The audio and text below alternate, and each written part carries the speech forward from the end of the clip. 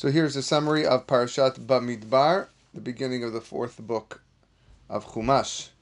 Moshe Rabbeinu finished the dedication of the Mishkan on the 1st of Nisan in the year 2449.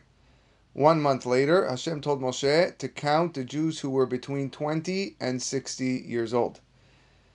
As this was 30 days after the Shekhinah, God's presence, rested on the Mishkan and was permanently resting there, they were counted again to prove the pure descent of Klal Yisrael so that the divine presence could remain among them. Each Jew was counted by giving a half shekel coin, as we spoke about in Parashat Ki Tisa. We're not allowed to count people, 1, 2, 3, 4, so on and so forth. So they were counted by the half shekel. And the Nesi'im, the princes, helped with the counting. Each Jew individually received a bracha from Moshe, Aharon, and the Nesi'im. When the Jews came into Mitzrayim, they numbered only 70 people altogether. And now, after counting all the tribes, their total was 603,550.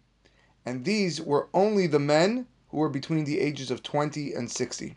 It's a tremendous chesed that Hashem did by increasing our numbers so greatly over such a short time. The only tribe that was not counted with the rest of the Jews was the tribe of Levi. In the desert, there were 3 different camps. The first camp was called Machane Shekhinah, the area of the Mishkan, the tabernacle. Around this was Machane Leviah, where the Kohanim and Leviim lived. And around that camp, the outermost camp, was Machane Yisrael, where all the other Shevatim lived. The tribes were divided into 4 groups and were camped like a box around the Mishkan. Each of the 4 camps had its own flag, which had on it 3 colors. These colors were the colors of the stones of the Choshen that represented the 3 Shevatim of that camp. The 4 heads of the camps were, number 1, Degel Machane Yehuda. In this group, there was also Shevet Yisachar and Zevulun, with Yehuda being the leader.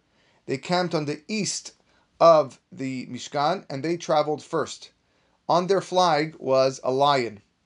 The second head of the camp was Degel Machane Reuven. In this group were also Shevet Shimon and Shevet Gad. They camped on the south of the Mishkan, and they traveled second. On their flag was a deer.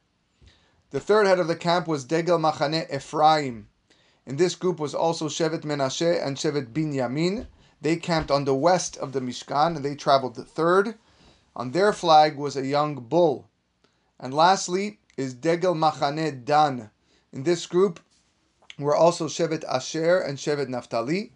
They camped on the north of the Mishkan and traveled last. On their flag was a snake. According to some Mefarshim, when the Shevatim traveled, they were in a line, and Shevet Yehuda was in the front, and Shevet Dan was in the back. After Moshe Rabbeinu counted the 12 tribes, he was commanded to count Shevet Levi. Although the rest of Klal Yisrael were only counted from the ages of 20 to 60, Shevet Levi was counted from 1 month and up. When Moshe Rabbeinu counted all the Leviim, they totaled only 22,300. This was the smallest of all the tribes, even though they were counted from 1 month. Since Shevet Levi didn't work in Egypt, they weren't enslaved in Mitzrayim, they weren't given the bracha of multiplying so fast.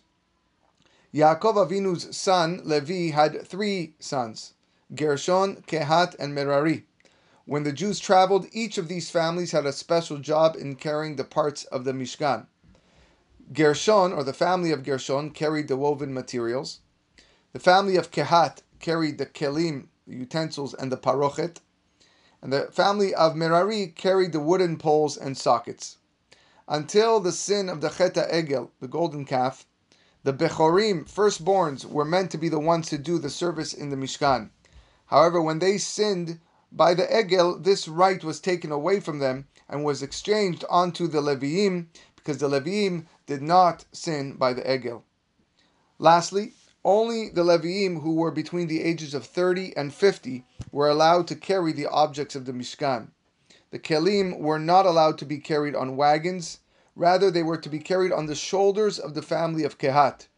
Before they were carried, they were first wrapped by the Kohanim with special wrappings, as they were so holy. The Leviim were not even allowed to directly touch or even look at these kelim.